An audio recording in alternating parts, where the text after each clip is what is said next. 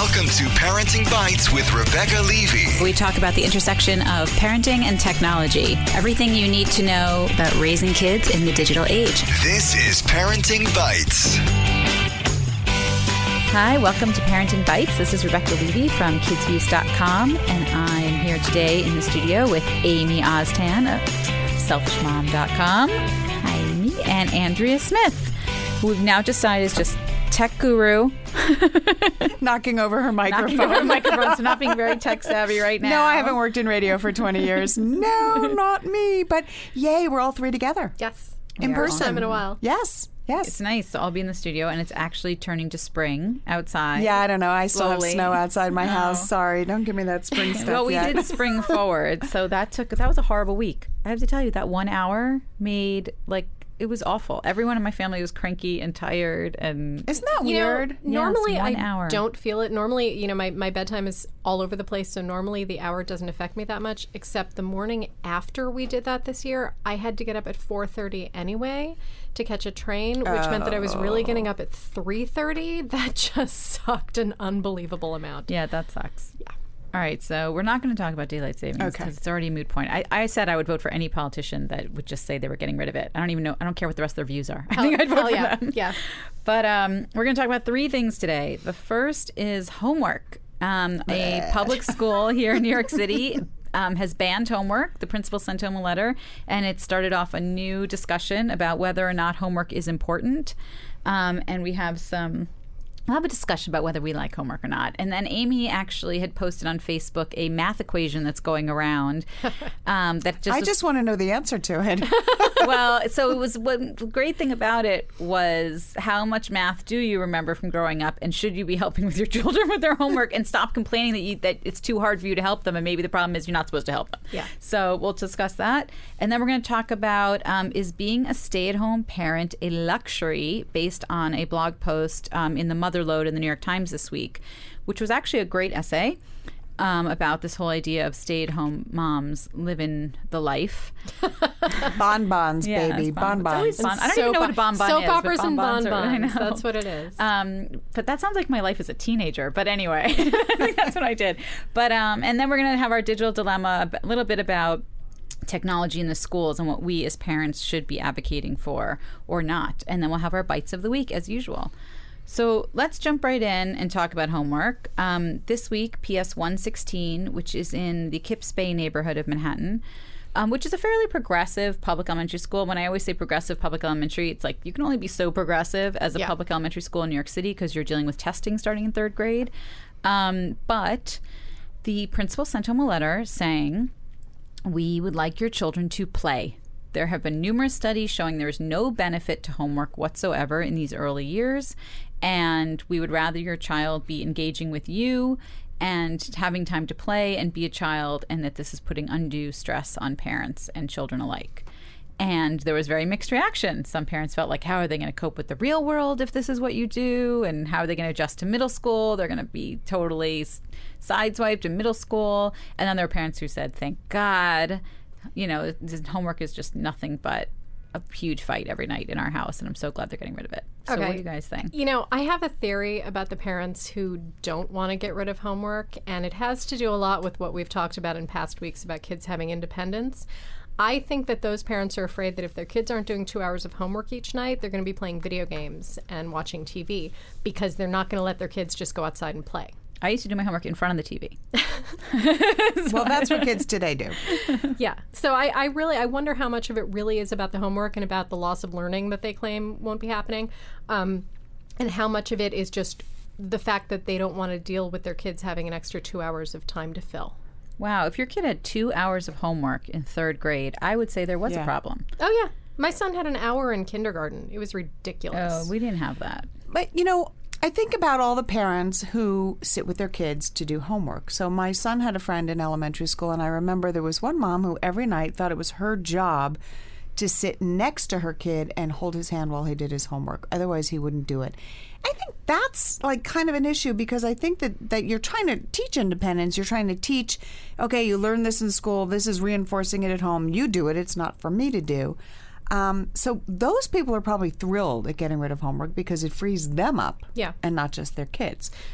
But I also wonder, though, I mean, and again, my son was in elementary school quite a while back. I think middle school and high school, when kids are doing after-school activities and have sports, some have part-time jobs, that's when the homework becomes really overloading. Well, I have a son in 8th grade and a daughter in 5th grade, and I've found that the older they got, the less homework they got. So I think that the middle school and high school, well, we don't have high school experience yet, but the middle school, I think they recognize that, because my son definitely didn't have as much in middle school as he did in elementary school, which I thought was That's interesting. crazy. Yeah. That's crazy. So I'm going to read you. This is Alfie Kohn, who's a pretty amazing academic researcher and writer. I love him. He's written The Schools Our Children Deserve, The Homework Myth, and Feel Bad Education, and other contrarian essays on children and schooling.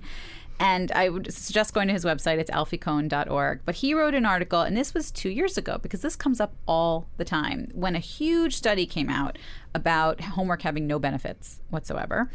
And one of the things he wrote about was, first, no research has ever found a benefit to assigning homework of any kind or in any amount in elementary school. In fact, there isn't even a positive correlation between, on the one hand, having younger children do some homework versus none, or more versus less.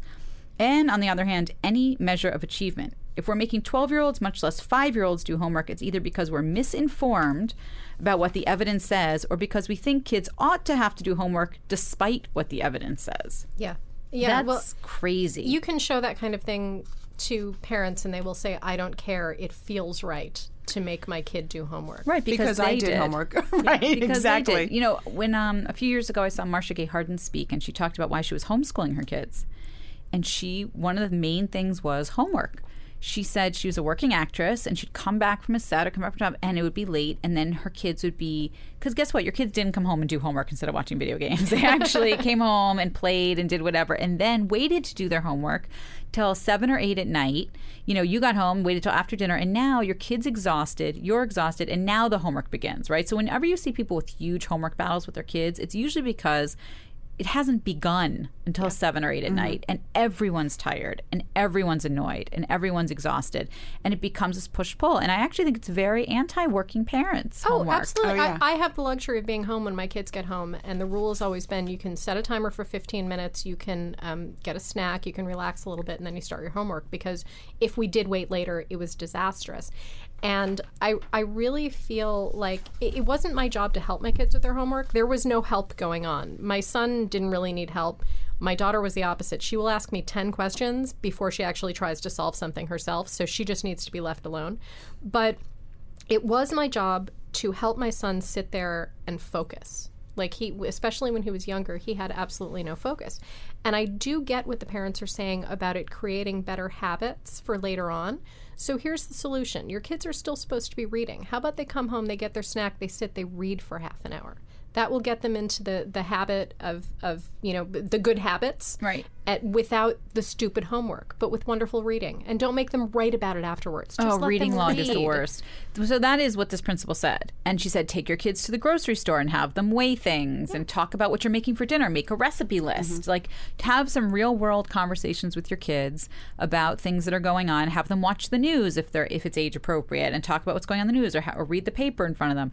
That, like, there should be real world interaction. One of my daughters did have homework, and one of the teachers did try to get rid of it in 2nd grade, and it was the parents who rebelled and said, no, they need homework. Wow, She was not happy. She was really not happy. I should have had her on today. And then they had the teachers I really liked would do a homework packet. So it'd give a homework packet on Monday, and you had till Friday to complete it. That makes sense, because Yes. then if maybe you do have an activity, maybe you have a doctor's appointment and you have to wait in the office waiting room for an hour, and so you're sitting there and you want to say do your homework, but you're in a waiting room, so Right. you can't really do it. And then you have that struggle of nighttime, and it really does put a lot of onus on parents to be the bad guy at nighttime when they really want to be hanging out with their kids. How was your day? Talking to them. Right. Having a packet that you can kind of help manage and structure and learn about time management, Right. which is really a great Right. thing. You have piano on Tuesday. yeah. You have so ballet what do you on think? Thursday. When do you want to do your homework? Right. Yeah. And I mean, I know people who hire tutors for their kids, not really to tutor them, but just to sit with them and do their homework. Yeah. And it also puts you in the position of being against a teacher, which I really hate because I'm so pro-teacher. except for homework. So when my kids would have too much, if I ever told my son he didn't have to do it, he would be fine with that. But on days when my daughter has had too much, I've just told her, don't finish it. Right. Just don't do it. What's the worst that can happen? And she won't do it. Like she has to finish it. Well, she doesn't want to disappoint her teacher. Exactly. And so I just feel like it sets up this whole extra battle where I'm telling them to listen to their teachers except for this, which is terrible. And what's interesting is when the work does get harder in middle school and high school with homework, a lot of it is not due the next day. Right. A lot of it is a research paper, a thing like this. So I'm not sure what nightly homework, doing these sort of worksheets over and over, does for kids. You know, I don't know if it instills any kind of habit in them. Who likes bringing work home after work? Yeah. No one. Yeah. So, all right. So that's what we all stand on homework. Get rid of it. Yeah, and which segues into the issue of, are you even qualified to help your child Right. do his or her homework? Because pretty much every teacher, I'd say about half the teachers that my kids have had in elementary school sent home some kind of letter explaining how they wanted me to help, or their dad to help with the homework every night and check it over with them. And I was like, no, absolutely See, we always not. had the opposite letter. We had the letter that was, this is your child's homework, and I need to know if they don't understand things. That's awesome. So if That they makes don't, perfect 'cause in sense elementary to school, me. they're getting a grade. Yeah. So it was like, please, hands off. Like, I don't want you checking your child's work. I don't want you looking it over, or I will never know what they don't know. That makes so much sense, because I forwarded this math problem that was going around Facebook all weekend. It was driving people crazy. And it wasn't a difficult math problem. I'll put it up on our Facebook page. It all hinged on whether or not you remembered certain rules from elementary school. Please excuse my dear Aunt Sally. Well, don't give them the code. Well, that's what it hinged on. But yeah, it was 7 plus 7 divided by 7 plus 7 times 7 minus 7. With no parentheses. With no parentheses That's what made it anymore. hard. Yeah, if you put in the parentheses, if you know where to put those in, it's easier. But about half the people on my Facebook page got it wrong. And those are people who might be helping their kids with homework. Right, and then yelling about the new math, and then yelling about Common Core. Well, Yeah, can I which just is- ask, I hate like, Common Core. New math was going on 20 years ago new when my math son was in elementary every school. So 5 what's years new there's math? Is there new math now? Or is it just the same new math that doesn't have a new name? It is not new math. It is. It is It's that the Chicago same new math. It is exactly that Holy math. cow, and they're still calling it new math? No, that's what parents will call it. It's now they're calling it Common Core, but it's the same thing. It's much trickier I hated that. to look right, Can and I all just say parents I hate it hated because that. nobody grew up with it. Yeah. Right, and it's not, and you still, I can get to the answer, but I can't show my daughter how to get to the answer the way that her teacher taught her Right. how to And get. you have to show your work. Right, so I can't help her anyway. But All right, what so is how do we solve interesting- this equation? I'll put it on, I will put it on I'm the Facebook dying to page. know. I'll show you after Okay. class. No, I'll put it on the Facebook page because it just really showed that if you don't remember what you learned in 5th, 6th, 7th grade, you, and most of us don't, you have no business helping your kid, and the teacher has no business expecting Right, you and to. that's when you should go online and look at Khan Academy or one of the other. There's actually some great math tutoring ones that we like better than and- Khan Academy that do a better job of explaining. But you could, But wait, so find could you anything. go on and find out how to solve that equation? 100%. You Okay. could Without- type that equation into Google and it will come up. Wow.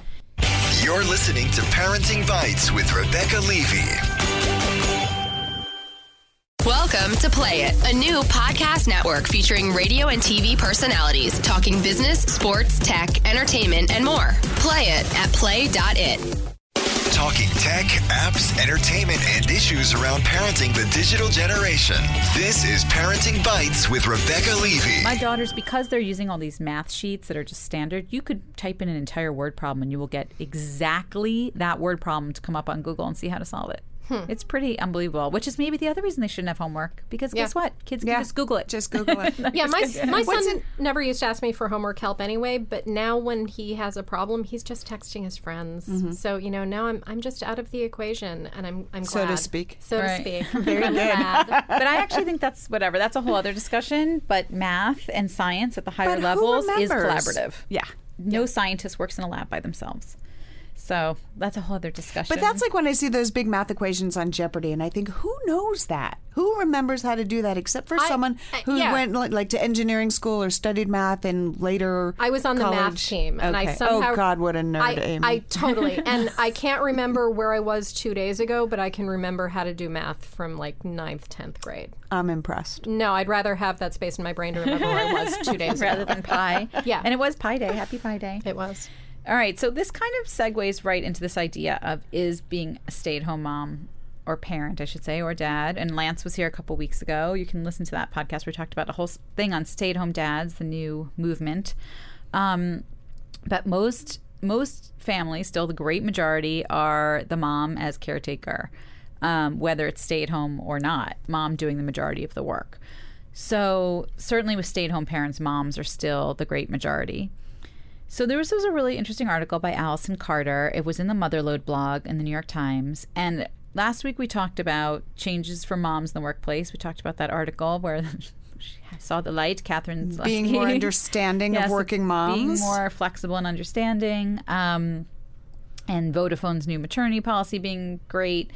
But this week, this article really made the rounds on social media and struck a nerve. And it is amazing when you are a stay-at-home mom that people say you're so lucky that you have the ability to do that, or you're so lucky. That's such a luxury. But you know what's interesting? We were just talking about homework, and Amy said, I have the luxury of being home when they come home from school. Yeah. And that struck me when you said it, because it feels like a luxury, the fact that today moms are able to be with their kids. Yeah, instead of just being normal. Yeah. That's not the status quo. It is a luxury, I think. But to the point of this author, it's not so luxurious. I mean, you do a lot. You handle a lot. You're like the chief cook and bottle washer. Yeah, and the author talked a lot about how it was a financial sacrifice for them to have one person at home. I think that's the big difference. Back in the 50s, you know, everybody just lived on one income, so you had that other person around to take care of the stuff that had to be taken care of between 9 and 5. Nowadays, it's just that much harder. And I can't really identify with that part of the article because I'm not even going to pretend that I have the earning power that my husband does. That didn't play into the decision. He went to law school. I went to school for musical theater. So it's pretty obvious which one of us is making the cash. But I could contribute more by going out and getting an office job instead of freelancing from home. But then who is going to be there when the kids get home? Who is going to be there to take them to doctor's appointments and take the dry cleaning in and all that stupid stuff? Life is just easier when there's one person, I don't care which one it is, who's around to do Everybody that needs stuff. a wife, right? Yeah. Yes. So she writes, this is what she wrote. Luxury is a loaded word. Yes, it is absolutely true that my husband and I are lucky that he has been able to secure and keep a job that can pay for us all to live. I'm aware that there are many families who require a dual income to successfully sustain their child's basic needs. Raising children is expensive and on the rise, and for many families, the financial equation is hard. So that's almost kind of what you touched on, Amy, which is what would the cost of your child care be? I did go back to work for 2 months, and the cost of the child care just to get them from school and take care of them for a few hours was almost as much as I was making. Right. So then here's your trade-off. Is it you were freelance before, right? So you weren't giving up a big job when your kids were born. Right. I was the same way. I was freelance. I was a freelance writer. It was not like I was stepping out of my office job and like I was on the partner track at a law firm or something where all of a sudden I was going to be totally sidetracked if I took that time off and then went back in. So it's a different kind of discussion because then it becomes about what you're getting your child, how much you're making versus how much child care is. And that's always a discussion. And then what the worth is of that, right? So in a city like New York, where you might pay $35,000 for a full-time nanny easily, you have to basically make $70,000 to clear $35,000. So now if you're making $70,000 and all you're doing with that money is being able to pay for childcare, And taxes. and it might not seem worth it to you. Right. But it might be if keeping your foot in the game, or you want to work, which you're totally entitled to do. Like suddenly that's totally worth it. I might only be covering childcare, but I'm working every day and that's what I want to do and that's what keeps me sane. Go for it. Well, in a way, that's decisions. what I did. I stepped back from a full-time job at ABC News, but I didn't give it up completely. I went and did a job share. So I looked at the money and I was able to make it work on 3 days a week as opposed to 5. And so it was feasible for me, but there was no way that I was going to just give up my career at that moment and be a full-time stay-at-home mom. Not because I didn't want to, but because I really, really wanted to continue a career soon after. And I think that doing it that way, we always talk about having it all here. We've talked about this a few times. Being able to be a part-time career woman and a part-time stay-at-home mom really felt to me like a luxury, because there were days I knew that every Monday or every Friday I could schedule a play date, or I could schedule a doctor appointment, or I could schedule something that I wanted to be there with my son to do, as opposed to the nanny. And I will often recall using that word luxury, even though I was giving up income and I was giving up the career track that I might have been on had I not gone back to part-time. So it's true. It's really a loaded word, and it's really a very personal decision for people. It's a loaded word because it connotes this idea of wealth, right? The word luxury, this idea that you're affording something that no one else can afford. And which is the case in a lot of right. So that's very right. That's a whole different discussion. Like you're coming at this from a very privileged place. You just are. If you do have the option of staying home, where it's not because you couldn't get a job, it is the luxury of choice. Right. That's what it is. But when I it's not a luxury when to I stay see home. women who are doing that, not working and being home with their kids, and then have a nanny, then I'm like, okay, Then you're I'm judging. sorry. Then I'm judging, and I'm like, that is over the top. Sorry. Learn to change a diaper and walk your kid to Right. school. Now you're talking about a whole other Now level you're of talking wealth. about I don't like, know any of those people. Oh, I do. I don't live in suburban New Jersey or the Upper West Side of Manhattan. come to There's suburban plenty in New Brooklyn, Jersey. honey. There are plenty in Park Slope and Fort Trust. I mean, Brooklyn I Heights. was like, people looked at me like, really? You go to the city every day and you work? Yeah. Yeah, but I do think you do give up things. I mean, there is, if you have a great job and you have that kind of dual income that's really substantial, where you're making as much, if not more, than your husband, which is also the case very much now, you give up vacations, you give up a second home, you give up these things that you might see around you. That's very different also to make the choice to give up, quote unquote, a second home. You're not giving up, right? But is this idea that maybe you're not keeping up at the same level as other people are. Or maybe it's just no longer important to you at that time. Right. But and that's the decision you make. It's more important for me to be with my kids than have a second home or to have and that is a luxury to be able to make that choice. It's not I can stay home with my kids or I can make the mortgage. Yeah. Right? It's Yeah, and I think that when you do have that choice, another thing that you're giving up is a whole lot of stress, because like I said, when you've got that one person home to kind of guide everything. Like my husband just left this morning for 3 days in Arizona, and logistically him being gone for 3 days will not affect the rest of the family one freaking bit, which is kind of sad in a way. Like he's not bringing the kids anywhere, he's not packing any lunches, he's the one that's going off to an office for like 12 hours a day. When I left last week for 2 days away, you do the laundry first. Yeah, do the laundry first, pack the lunches, have meals in the freezer, schedule everything, make sure that everybody's going to get where they're going to go. Not because my husband is incompetent. He could do all of this stuff if he weren't going to be at the office for 12 hours a day, and if that was what he did every day. But when you take that person, when you try to take that person out, who is that cog that everybody else is rotating around, it really disrupts things, and it really shows me just how essential I am to the running of our family. Right, as I say, everybody needs a wife, right? Everybody needs a wife. Right. Which actually also leads me, there was a great article on Medium, on the website Medium, from a woman I know, and I think I'm going to try to get her on. She talked about, she'd been a full-time editor her whole life, very successful, great writer, great feature writer, and she talked about she's been home with her daughter for almost a year now, getting to know her, hanging out, doing things, and she wanted to go buy something, like at Sephora or somewhere, and thought, I don't have any money. Because all of a sudden she wasn't bringing in money. And she thought, can I spend, my husband's money, even though legitimately we've just made this arrangement that I'm going to be home and you're going to bring in the money because you can do this right now. So that's a whole nother discussion, but fascinating to me. But I think that is so you can have this discussion about, okay, we decided to stay home and it's not a luxury or whatever. She's very defensive in this article.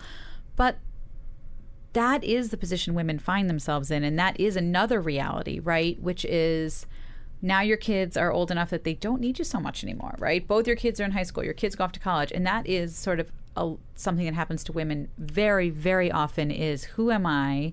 Now what do I do? Or I had a friend just the other day whose children are getting older, and one of her friends went crazy on her saying, you know, you don't know what you're doing with yourself. You have no life. You have no job. You have no career. You're going to be, you know, this is ridiculous. You've wasted all your time. And she had a total meltdown. Wow. Because she thought, what am I going to do? And Right. I should be looking for something to do. And I see my friends who stayed at home are all now going back to work Mine in some too. capacity. Going back to whether it's school part-time, also. Going Yeah. back to school, going back to work, Well, finding especially something today, they want to do. I mean, a lot of my friends in suburban New Jersey who stayed home and had nannies, you know, are now saying, okay, I want something to do. And even if they want to volunteer, okay, even if they want to go join an organization and volunteer, forget getting paid, they haven't kept up with technology. They don't know how to make an Outlook calendar entry. Yeah. They barely can do their AOL email.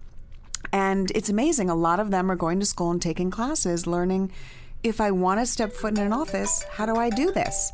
And so, you know, it's something that you have to be aware of. How do I silence my phone when I'm doing a podcast? Sorry, that was Rebecca totally calling you out. never not turns it off. That's Okay. crazy. Yeah, so I think, you know, that's something that, aside from the defensiveness of whether or not you have to defend being home, and I defended it all the time. I was 100%. I was at home with my daughters, and you know, and it was hard. It was not all great. It was not. It was definitely some rough days, and the biggest rough days were, what am I doing? What am I doing for myself? Where am I going to be left at the end of this? And how do I find my way back in? Which is why I started blogging, actually, when they were about 5 and they started kindergarten. I was like, oh, I think my brain is starting to work again.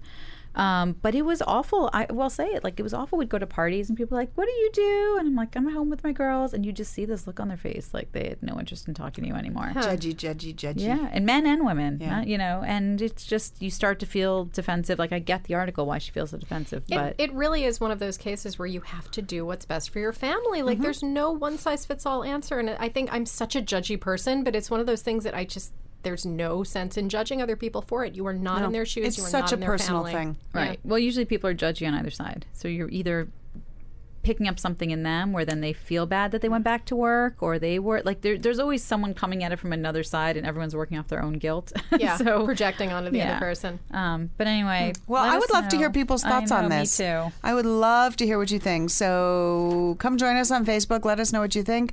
Let us know if you have a dilemma to talk about. Yep.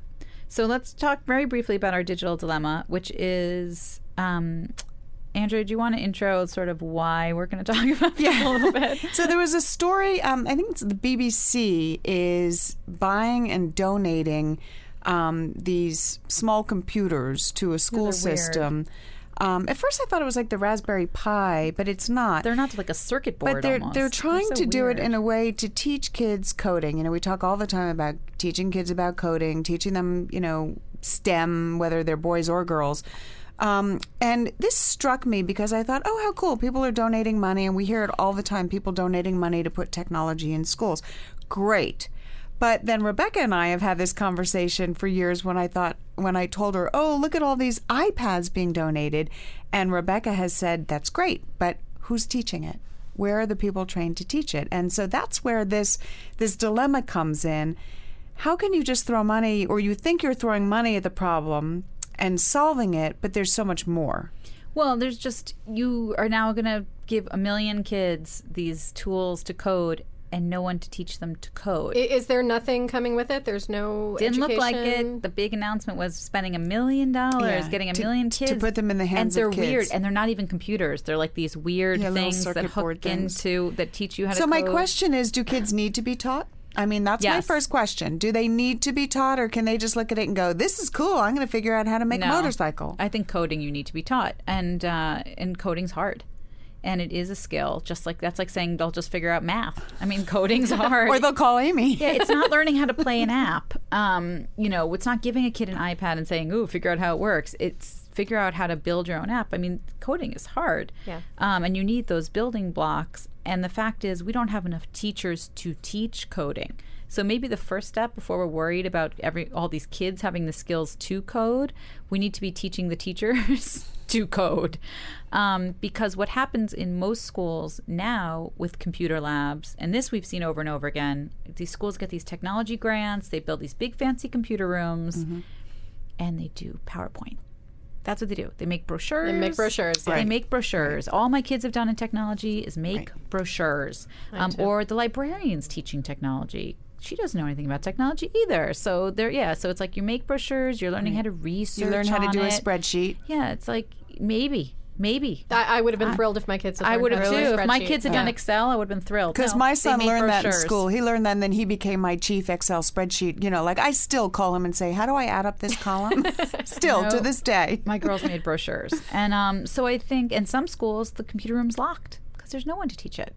So, So what's the answer? I mean, I think it's great when organizations want to contribute money and put these things in kids' hands. So I don't know what the answer is. The answer is to recruit teachers. The answer is to go to all those polytechnic schools and all those schools and say, you're going to do 10 hours in a public school once, for every month, and you're going to get credit for it. And start. Or forgive your loans or something. Yeah, forgive your loans. Like, you need an army of teachers who know how to teach coding.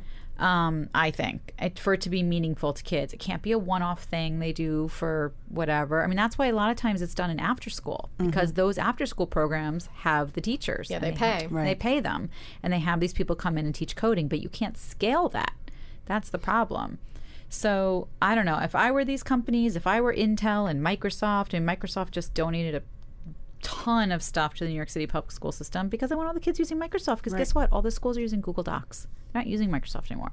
So everyone's like, that's so awesome. And I'm like, oh, that's like giant, smart, life-saving strategy on their part. Right. And then parents say, well, I want to buy a computer. Why don't I get exactly what my kid has at school so that they know what, what to do at home? I mean, schools who spend $5,000 on a smart board, who some teachers got great training on them and do amazing things, and others, it's a whiteboard. It's a $5,000 whiteboard. Wow. So what I would say is, if you are a parent and you're advocating for more technology in the schools, like, first of all, look beyond the bells and whistles when you're touring a school and looking at that stuff, but ask who is going to, before we spend $40,000 on iPads when our kids don't have markers and crayons, who's going to teach? What's your plan to teach with those iPads? And a lot of the problem is that the tech companies and the people who do these big donations, they want to give the tech. Maybe it's up to the school to say, okay, we will accept your $250,000 worth of computer equipment if you also give us $50,000 worth of markers and paper towels or professional development, or a grant for teachers. Right. So that happened in our school. Or come train our teachers. Our school spent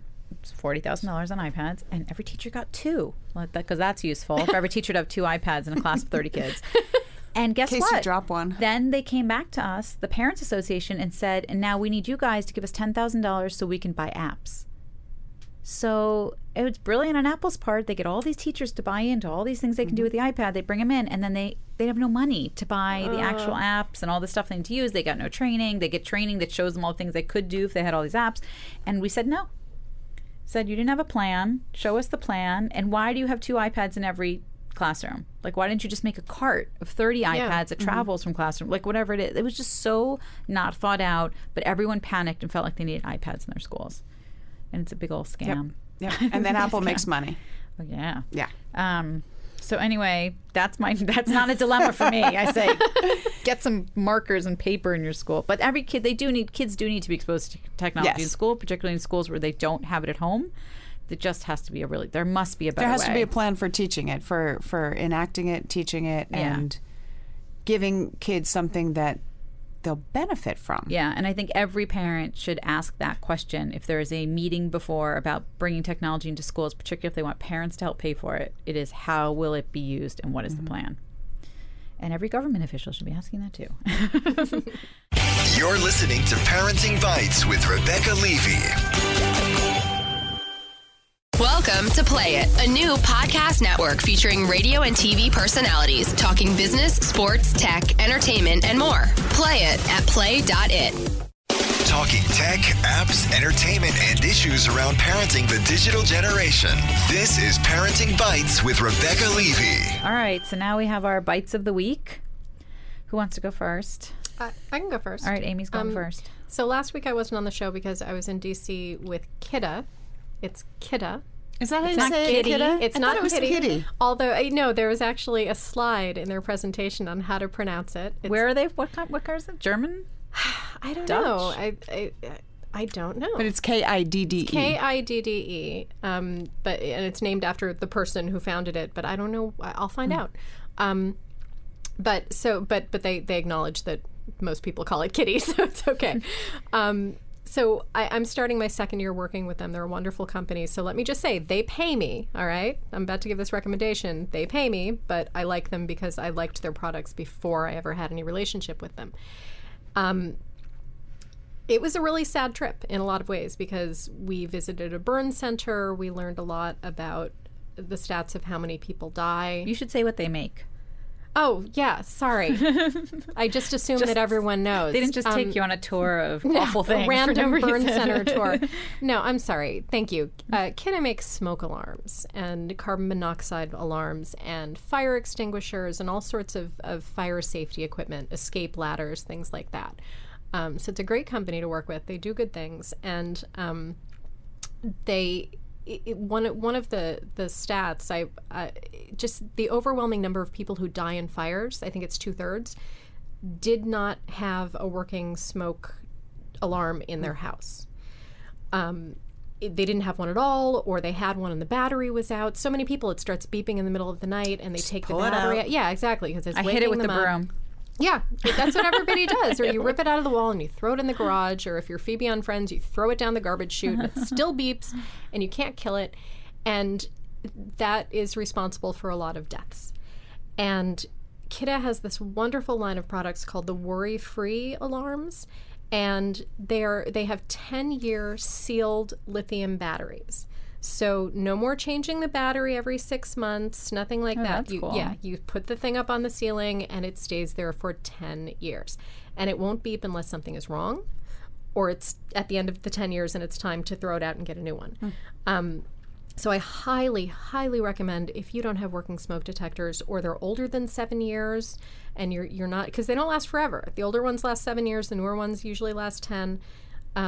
Check them, and if you're at all in doubt, get new ones. And I highly recommend the worry-free ones with the sealed-in battery, because then you're not going to be taking it down and trying to get it to shut up, because it's not going to do that. So it doesn't go beep. off when you burn bacon? Well, if you burn bacon Yeah. bad enough, it'll still go off. Although they do have a special kitchen one that cuts down on false alarms from cooking and tries to detect an actual fire. Oh, that's So good. that's really good good for small timing. It's apartments. good timing because last week we sprung forward. Right, It you're was supposed to daylight change saving your time. You're supposed to batteries. check your batteries and your smoke detector. So it's actually really good timing for this. Yeah, and we actually went around. We did a lot of things with a fire department in Maryland, and we actually went door to door and asked people if they needed a new, if they had working smoke alarms. And the first house we stopped in, she said, "Yeah, it's in the garage. It wouldn't stop making noise." I mean, there you go. That's it. Yeah. So Wow. yeah, Not going to do a lot of good there. nope. No. All right, Andrea, what's So your speaking bite? of noise,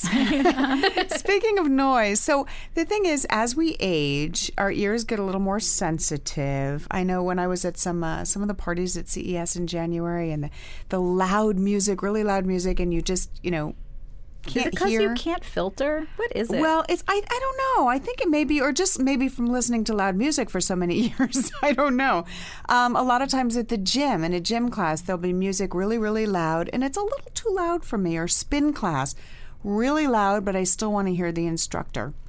And also, a lot of parents want their kids to be able to listen to music on their devices, but not have it pounding through and not be able to hear the outside. So I was sent this Dubs acoustic filters. They're little teeny tiny earbuds, and Amy will probably take a picture of them and put them up on our website.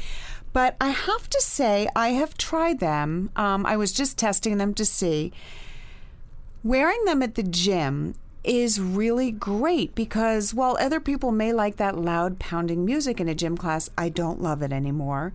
And it takes away from the enjoyment for me. And it just dampens it down a little bit. It filters that sound, but I can still hear the instructor, and it also doesn't make the music. I thought it would make the music like wah wah wah, like just Charlie Brown kind of music, but you can still hear the music the same. It doesn't change what you're listening to. So they're about $25 on Amazon. Not that much money, and I think they're worth a try. Nice. For adults and children. All right. So I will go. So my girls and I went to a prom girl fashion show last week. And it was like every girl's fantasy party. They did your nails, they did your hair, they had Dylan's candy bar. And then they had a fashion show of all these prom fashions and whatever. My daughters are years away from prom, but it was like a fun thing to do. And, it turns out, so prom is a huge deal. Right? Prom, for many girls, this is it. This is like the night they get to dress up like a princess, and maybe they've got a good boyfriend they're going with, or maybe not. Maybe it's drama, whatever it is. There is a great organization called Operation Prom that supplies prom dresses to girls in need, girls who couldn't otherwise afford a dream prom dress, with their belief that every girl deserves to be beautiful and have a beautiful dress on prom. And it's a really amazing organization, and they will take your gently used prom dresses, but they also work with tons of designers. They get tons of overages, Bloomingdale's. And so I would highly recommend Operation Prom. The girl has to be recommended by like her guidance counselor, and then it goes through the process. But their goal is to be in all 50 states, and right now they're in a bunch. They're in like 10 or 12, I think.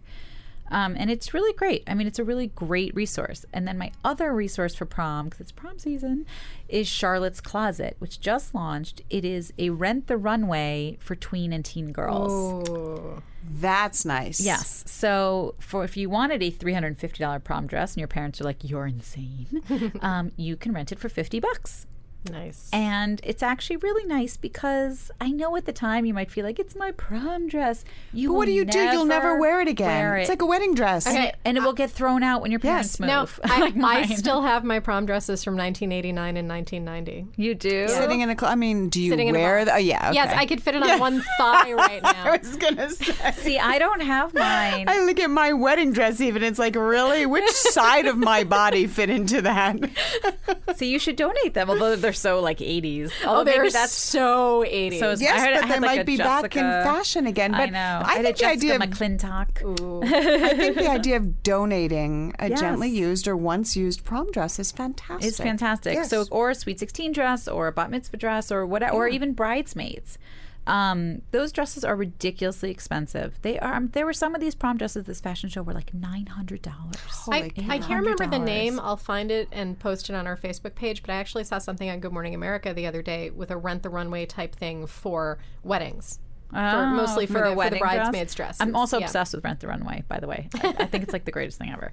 Because again, who needs to spend $500 on a dress when you can rent it for $50 and you'll never wear it again either?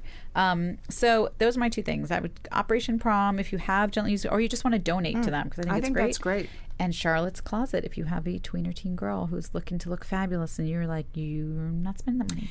Do they, the way Rent the Runway will tell you, like, oh, there's other people going to this event and this is what they're wearing? I don't think they're that sophisticated Okay. yet. 'Cause that would be cool. And they definitely don't have a ton of stock yet. Like they didn't have the big brands on yet, like the Sherry Hills and the Giovanni, like those brands that they're like the big prom brands on yet.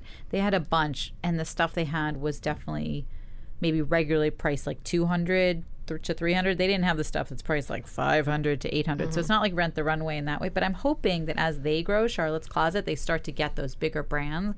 Because unfortunately, That would be cool. these girls, because of the internet, they see these dresses and then they see the celebrities wearing them, and they And it's so want the hard when stuff. you don't have the money to buy do one. it. And It really is. promgirl.com, I will also say, has a huge range of prices, which was really nice. You can put in your price range and you can say, like, I can't spend more than $150 or whatever it is, and you can put that this in. is my budget. I think that's great. Good. Great. Well, thanks, ladies. Thank you. Good to see you all in person. Yep. So go to our Facebook page, facebook.com/parentingbites, and you will find all the links with everything we talked about today. Amy does this bang-up job of putting everything in there every week. I have to say that I had to listen to the ones that I'm not on to just write them up, and I really enjoy listening when I'm not on. Oh, good. It's fun. And she thinks, I would have said this. I was I just do. thinking. Oh, I do. I talk back Do you to the talk back computer. to us? I do, because you always hit topics that I wish I had been there to talk about, and I get angry. We'll have to have an Amy recap. That's it. And we're also on Twitter at parenting_bites, but we're just sitting on that till that person's squatting on our name. But look for us on iTunes, Parenting Bites. Subscribe, please rate us, review us, and also on play.it. You can find us so you can do Android. If you're an Android user, that's the best place. Subscribe. It'll have the Android app ready for you. Until next week. Thanks for listening. Thanks. Have a good week.